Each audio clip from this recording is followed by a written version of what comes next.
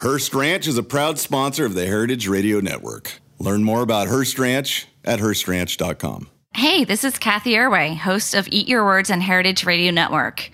I've been a part of the HRN community for almost 10 years, and even after all that time, I'm constantly inspired by the incredible voices of our network. Each week I record my show in the HRN studio, made from 2 recycled shipping containers, because I'm so excited to bring you, our listeners, the most important stories from the world of food and literature. All of us here at HRN make food radio because we love it. This year, HRN is celebrating its 10th anniversary, but we need your support to keep food radio going strong for the next decade. Join the HRN community today by becoming a member. Go to heritageradionetwork.org/donate right now. You can even show some love to this show by selecting Eat Your Words in the designation drop-down menu. Thanks so much for listening to HRN.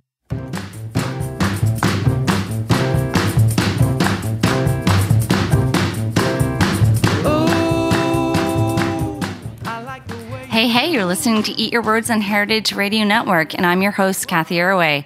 I'd like to give a special thanks to myself from 2 weeks ago for that little promotional message you heard just now. That was really freaky. But anyway, yes, thanks for listening to Heritage Radio Network.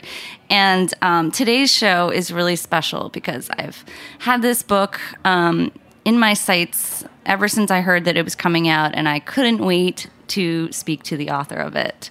So when I think of some of my favorite cookbook authors, and certainly some of the most legendary and well-known cookbook authors, I often conjure an image of an older woman, sort of maternal, who's wise from years and years of cooking, shopping for ingredients, and so forth, and really being an expert in their cuisine. I'm talking about folks like, Julia Childs, Madhur Jaffrey, certainly Lydia Bastianich, and so forth. But this book is written by a decidedly younger, fresh voice. It is so appealing and energetic to read, but it also is co-written by the author's mother, who is every bit that sort of wise, more traditional, but actually not. Where am I going with that traditional word? Let's talk a little bit about that later. But, it's written in combination or in collaboration with the author's mother, who she pays homage to for and her culinary know-how. So I'm speaking today with Priya Krishna, who has co-written the book Indianish, Recipes and Antics from a Modern American Family with her mom, Ritu Krishna.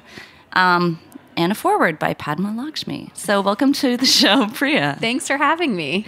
Thank you so much for coming, and congrats on your first book. Thank you. It's actually my second book. Oh, yes, I wrote a book about how to hack your college dining hall, but this definitely does feel, I wrote that book in college. This feels like my first professional book.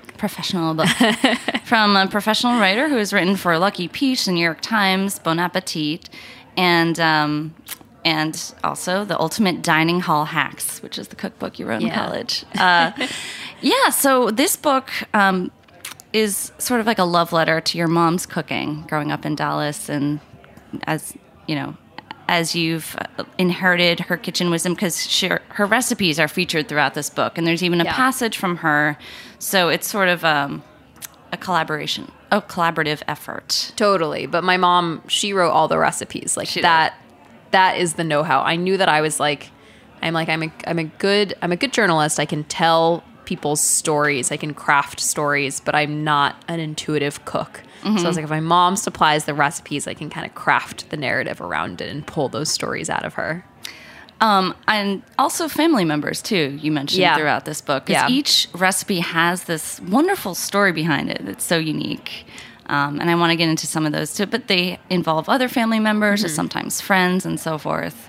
So it sounds like a real group effort. Yeah, I was lucky enough to grow up with a really, really large extended Indian family in Dallas, Texas. And my parents also had some really good family friends who we would travel with. Mm-hmm. So we had a very nice extended Indian community. And this book, it didn't feel right to not include them too. Yeah. So the subtitle is Recipes and Antics from a Modern American Family. And you're born and raised in Dallas. I was born in New Hampshire and we moved to Dallas when I was 2. Yeah. Got it. Your mom and parents are from India. Mm-hmm. And I was sort of like mentioning the words traditional and then took it back. But how would you describe their cooking growing up? Well, so my mom never learned how to cook when she was growing up. Her mom hated cooking. And so she immigrated to the States and was like, I have no idea how to cook except roti. And so she started watching like Martin Yan and Julia Child and Jacques Pepin. And she started buying cookbooks from people like Darla Dalal, who was a really prolific cookbook author in India. And she basically took the memories of eating in India and the ingredients she had access to at an American grocery store and came up with her own recipes. So that subtitle was really important to me because this food, like these recipes, were all developed in the US. Like this is fundamentally an American story. And I think there's this tendency that the word American or American food only encompasses, you know, Western food, you know, Italian, French, that sort of thing, or hamburgers, pizza type of cuisine. And I wanted to sort of make clear that this is American food. Like this belongs in the genre of American food. I didn't want this book to be relegated to like the international section of cookbook stores.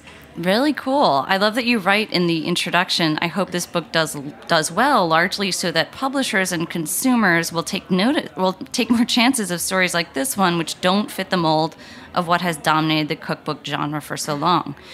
A mostly whitewash interpretation of America and its food. So this is an inherently American story.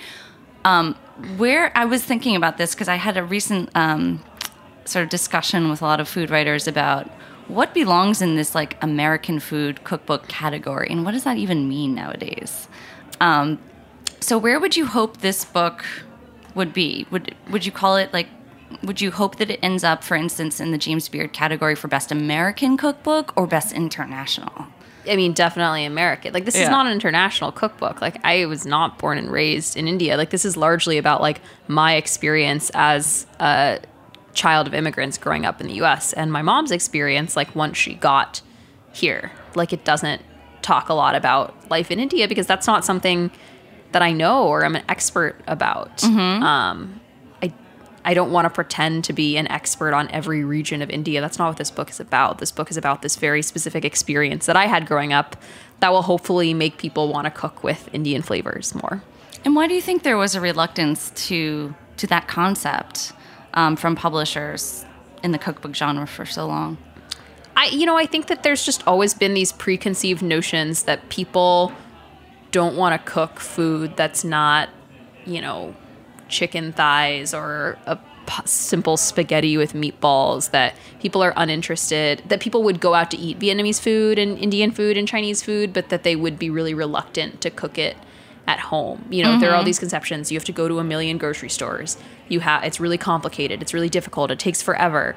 Well, guess what? My mom's food was literally born from like what she could find in an American grocery store. And, now we live in this world where grocery stores are stocking turmeric and lentils and fish sauce and things that they didn't stock 30, 40 years ago. So I think that there's more of an openness than ever from people. And I think to cook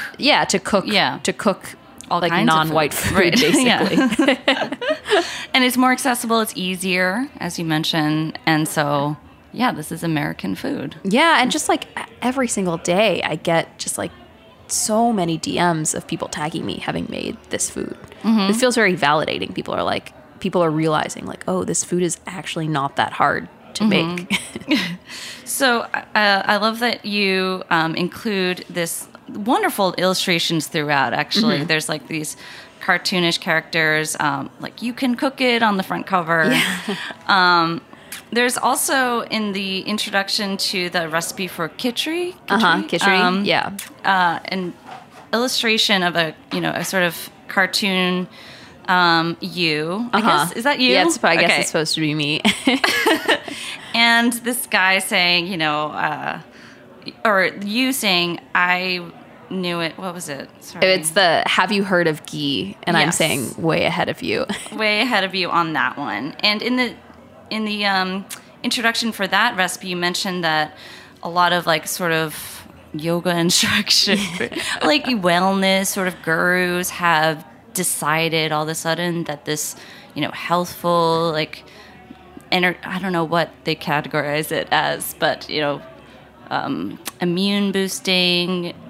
Totally. Like Indian food has become like super like hippie yoga wellness food now. Mm-hmm. But don't forget that it comes from, Indian folks who've been eating it forever.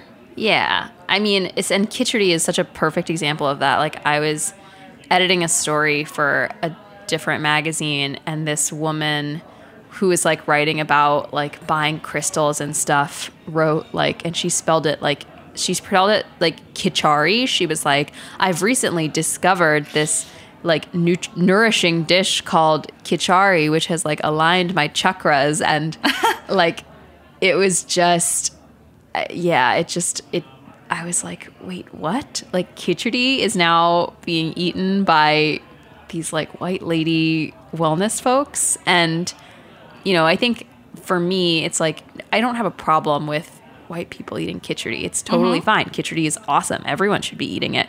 But it's sort of this tone or this notion that like they discovered it for the first time, and sort of erasing the fact that it's existed in Indian culture for a very long time before then. And they're taking credit a little bit for it. I saw like this one khichdi recipe where it was just someone made lentils and then someone made rice and put one on top of the other. But the whole point of khichdi is stewing the lentils and the rice together. Oops. And okay, that's not, then it's not even correct. Yeah, that's just like dal chawal then. Oh, yeah, and I think that this topic has come up a lot with turmeric, which you've written about for Bon Appetit. But that's one of the ingredients that we see co-opted a lot. Do you think that there's, benefits to folks, is this like a gateway to maybe learning more about Indian foods? Yeah, I don't think it's an entirely bad thing. I think it's great that you can now buy like 5 varieties of turmeric at Whole Foods. What bothers me is, well, one, when people pronounce it turmeric, I'm just like, there's an R there. It's turmeric. Right. And second, like, it's just so funny to me that like people seem to think that turmeric is like a flavor unto itself. But like, if you ask any Indian, they're like, I would never flavor something with turmeric. Turmeric is like, adds color. It sort of gives the other spices in the dish a depth. It's like, plays this supporting role. But then I talk to women who are like, oh yeah, I stir it into my orange juice. And I'm like, that sounds gross. Just plain, like no heating it up? Nothing. They just needs heat, right? Like it needs some kind of heat or dairy to like, one, activate health benefits, and to like, to make it taste not super harsh and bitter. Okay, so turmeric lattes, do you think that works? Well, I mean, turmeric lattes are the same thing as haldi doodh. Like, that's not new. Like, Indians have been heating up like turmeric and warm milk with like tea for a very long time. So, like, I don't know. It's funny. I feel like a lot of turmeric lattes, like, they just don't taste anything like, it's like they're doing everything they can to like mask the turmeric. I don't know. It's just very, It's all about the health benefits. Yeah. Like, I'm not mad about the turmeric latte, but I'm like, let's just acknowledge that this is just haldi doodh. It's something that we see more and more, with ingredients as they become popular. Totally. And did you see any other ingredients that are going this trajectory of embracing and then sort of reclaiming? I think moringa that's happening. It's like, to a lesser extent. I like apparently like made a splash at like the fancy food show as like a snacky thing. What is moringa? Moringa, I'm not like entirely sure what it is, but God, like what I don't even know how to classify it, but it's like something that's kind of existed in Indian food for a really long time. And then I think like the consumer packaged goods industry is really like saying it's like, oh, it's like a healthy snack food. Okay. Yeah. Sure. So, yeah, I don't know. I just, I feel like maybe we will have reached like peak turmeric when there's like a Pringles flavor. Ooh, that doesn't sound good at all. But people will be like, oh my God, yes, turmeric Pringles. I will help, my tacos while eating potato chips. I don't know about that. I love, though, you mentioned you're not an expert on Indian cooking, but this cookbook really, really beautifully and practically really lays out some principles for cooking everyday food with like techniques that are, I don't know, would you say pretty classic to Indian when we're talking about techniques like chonk? Yeah, I mean, it's called chonk is called something different in depending on the region that you're in, but the idea of tempering spices in oil is like a very classic Indian technique, and I felt like it was something that was worth dedicating a section to and yelling from the rooftops because it has totally changed the way I cook. Yeah, and this is basically like, I've heard the term tempering used for it, which you mentioned.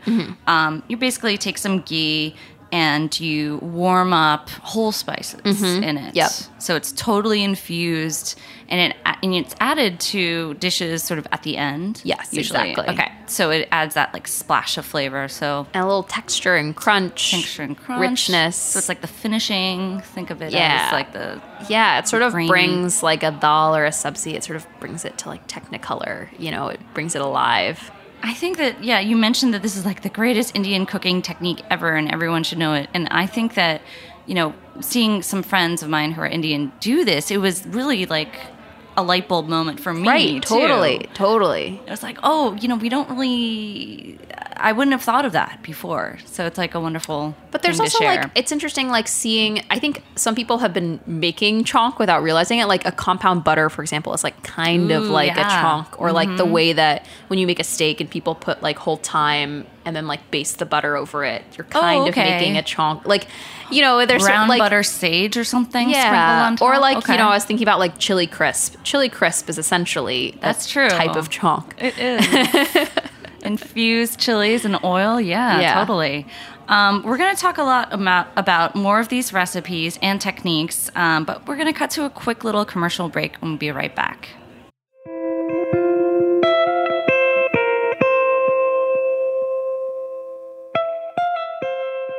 Hearst Ranch is a proud sponsor of the Heritage Radio Network. The Hearst family has been raising cattle on the rich, sustainable native grasslands of California's Central Coast for over 150 years. Piedra Blanca Rancho in San Simeon is the original Hearst Ranch, founded by George Hearst in 1865. George's son was the famous publisher William Randolph Hearst. In addition to being known for building the iconic Hearst Castle, William was, like his father before him, an avid rancher. In his words, "I would rather spend a month at the ranch than any place in the world." Thanks to one of the largest land conservation easements in California history, a joint effort with the California Rangeland Trust, the American Land Conservancy, and the state of California, the working landscape at Hearst Ranch will be preserved forever. Learn more about Hearst Ranch at HearstRanch.com. Are you enjoying this podcast? Heritage Radio Network has plenty more. My name is Allison Kane, and I'm the host of In the Sauce here on HRN. Now that I'm expanding my cooking school to a sauce line in grocery stores, I need all the help I can get. And I want to help other entrepreneurs build their brands too. You can find In the Sauce wherever you listen to podcasts and on heritageradionetwork.org.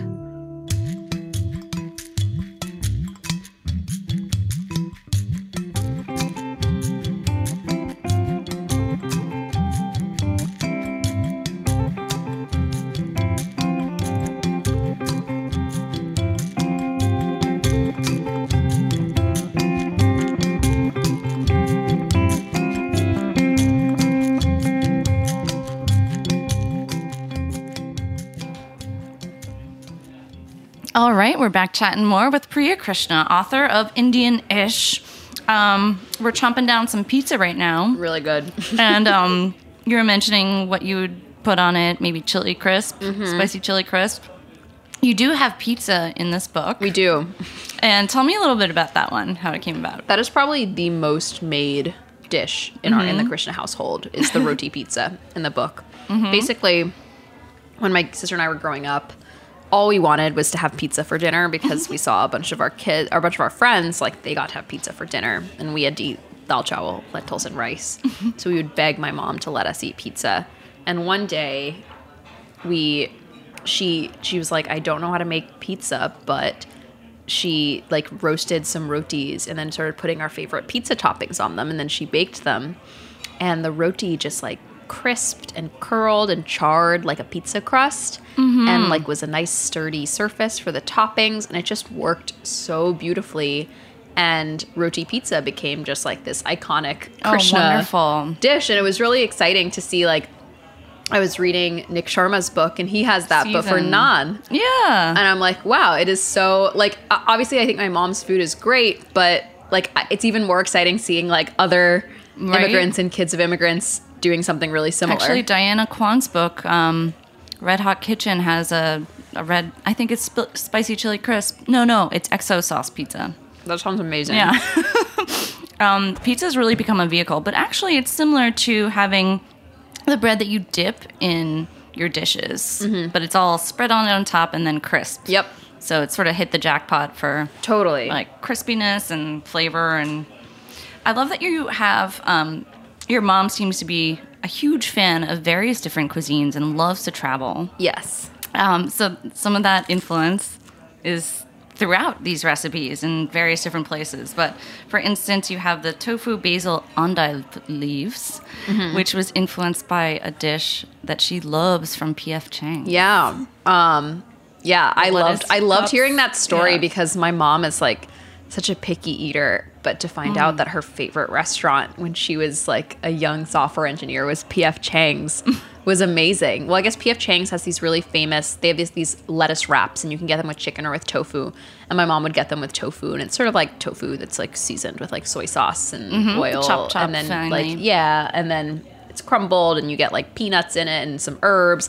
And my mom just loved this. And so she came up with her version using endive and like some more Italian leaning ingredients. And it's sort of this like crazy hybridized appetizer, but it's delicious. It's amazing. And your mom's like invented a lot of dishes that like turned out surprisingly well, like the pancakes. I'm so glad you brought up the pancakes. That's like the unsung hero of this cookbook. Yeah, it sounded amazing that she just like, okay, tell me about it. Yeah, she, again, my sister and I were like, we want pancakes. Like all of our friends are eating pancakes. Pancakes, and pizza, so she went out and bought a thing of Bisquick, and she looked at the recipe on the back, and we didn't eat a lot of eggs. Like in India, among a lot of Indians, like eggs are considered non-vegetarian. And so my mom was like, I want to come up with an eggless version. And so she took the Bisquick pancake mix and like added a bunch of wheat germ and milk, no butter, and then just like mixed it up and made a pancake. And it made like the most delicious pancake. And these pancakes became so well known that like friends would actively come over on weekends to be like, I want your mom's pancakes. Oh my God. And they really are so good. And my parents They're legendary now in your family. They were early on the train of like, they hated Aunt Jemima's. They were like, I mean, they're from New Hampshire. Like they knew what the real stuff tasted like. So my sister and I would be like, we want the gross artificial stuff. And my parents were like, no, like we're a real maple syrup house. Wow. I feel like this example and basically the entire book is such a great sort of call to not do things the way that they've always been done and see what happens. And you know, you describe your mom as like a wizard and like in the most, you know, wonderful like terms for her cooking ability. But you mentioned, you know, she didn't grow up learning how to cook. She's not a trained chef or anything like that. She's a person, she was actually a very busy working mother and engineer. Yeah, I mean, I think this is something I've been thinking about a lot, is the idea that like there are certain things that you're supposed to do and not do in recipes or in cookbooks. Like I work part-time at the food magazine Bon Appetit, and I feel like there's very much an understanding that like this is how you cook chicken, this is how you do this is how you do this, and that's like the way to do that. And what was really wonderful about watching my mother cook is that like she never read those magazines. She never learned the rules, quote unquote, of cooking. So, you know, she was making her rice in a microwave using pre-cut frozen veggies. And, you know, I was talking to Andrew Nguyen, who wrote the book, Vietnamese Food. Any Day. Yeah. Which is an amazing book. And she was talking about how her publisher like actively discouraged her from like recipes that involved a microwave and things like that.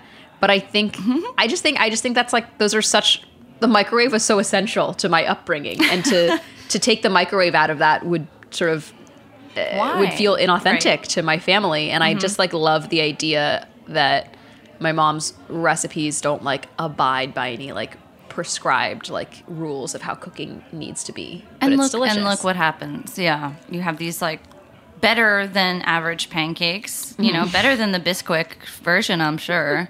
You know, they sound even more healthy too. So my mom was all about germ. sneaking healthy stuff into our food. That's a noble mission. And as a mom, so tell me a little bit about your mom, because she is quite an accomplished lady who never sought out to be a cookbook author. Oh no, definitely not. Like, this is still very surprising to her.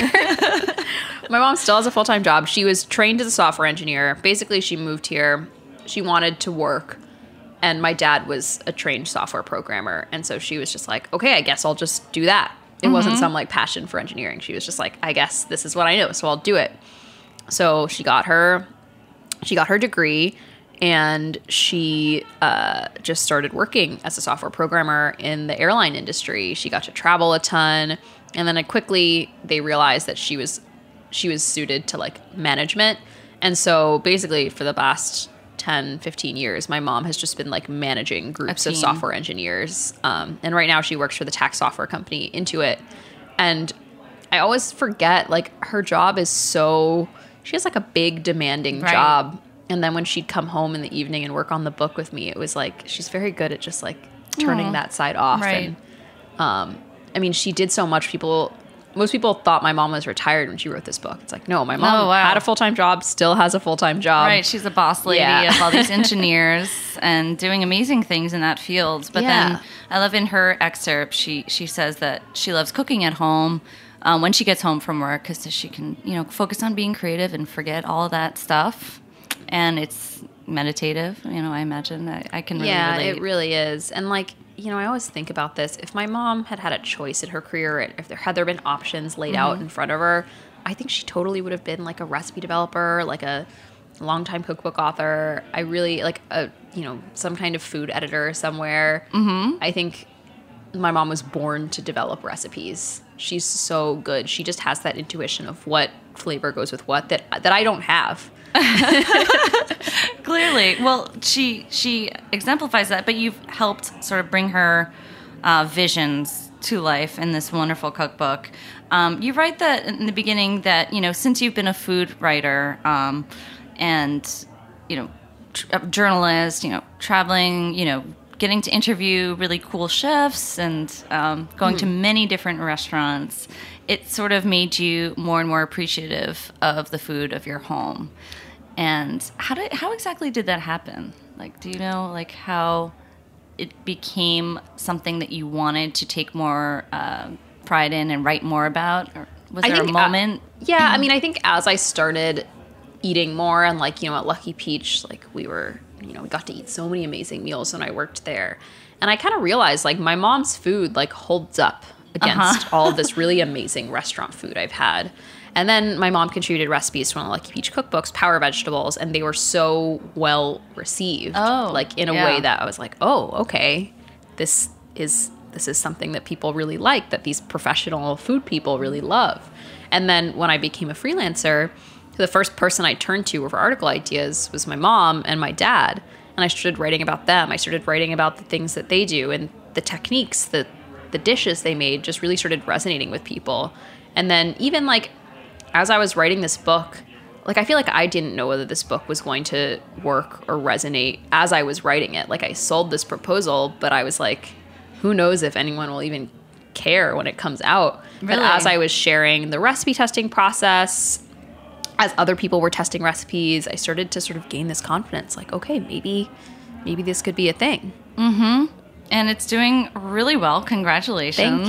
Thank you. I love the story about how the title Indianish was sort of a placeholder at first. You didn't imagine that would be. You were like, no, I'll come up with something way better. Yeah, totally. I didn't want the word Indian in the title because I was so averse to people pigeonholing the book. I see. Like I had all these terrible title ideas like Cool Mom or like Mom Cooks. I don't know, just like really lame, lame titles. I don't know. I'm sure there's like a book out there called Mom Cooks or like Cool Mom. But yeah, I like kept going into these meetings with publishing companies, and I would like caveat the title. I'd be like, don't worry, I'll come up with a better one. They'd be like, no, we don't want another title. Really? This is perfect.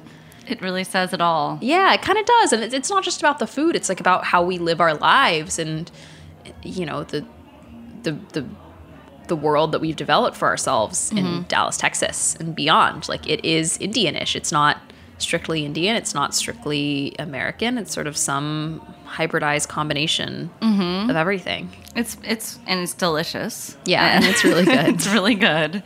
And it's not Indian. And what do folks do? Do you hear from Indian folks who are like, this isn't Indian enough? And it's like, well, that's not the point. I definitely hear from a few Indians from India who are like, you know, this isn't how we make pav bhaji. Right. This is not how, you know, we make saag paneer. You know, and I think people who don't like, you know, explaining. Like me, like explaining these techniques to people, I think they're like, why would you have to explain what a chonk is? But I'm like, you know, not everyone knows what a chonk is. Yeah, I mean, I feel like I try and like repeat this over and over again. Like, I am not an expert in Indian food. This is not what this book is about. This book is about like one very specific slice of Indian American life. But yeah, I mean, that has been really interesting. I'm really bad at taking that kind of criticism or like seeing negative feedback, and I need to get better at it. Well, of course, there are people who are not going to like this book. Take it with a grain of salt, you know. I mean, I think that, you know, maybe if they just tried to cook some, you never know. You could change and win over some folks. I hope so. I really hope so. I mean, they heard about it, and that's true. Presumably, that is true. Yes, so we'll see what happens then. Yeah, I guess. Well, I love this book. I hope you guys all get your hands on it. There's so much to talk about. We didn't even talk about the yogurt making, which is a great, you know, DIY yogurt recipe in here. Which is everyone should make their own yogurt. I mean, this book is chock full of great recipes and techniques. So thank you so much, Priya, for sharing it. Thanks for having me. All right, let's get back to our pizza, and we'll see you next week on Heritage Radio Network.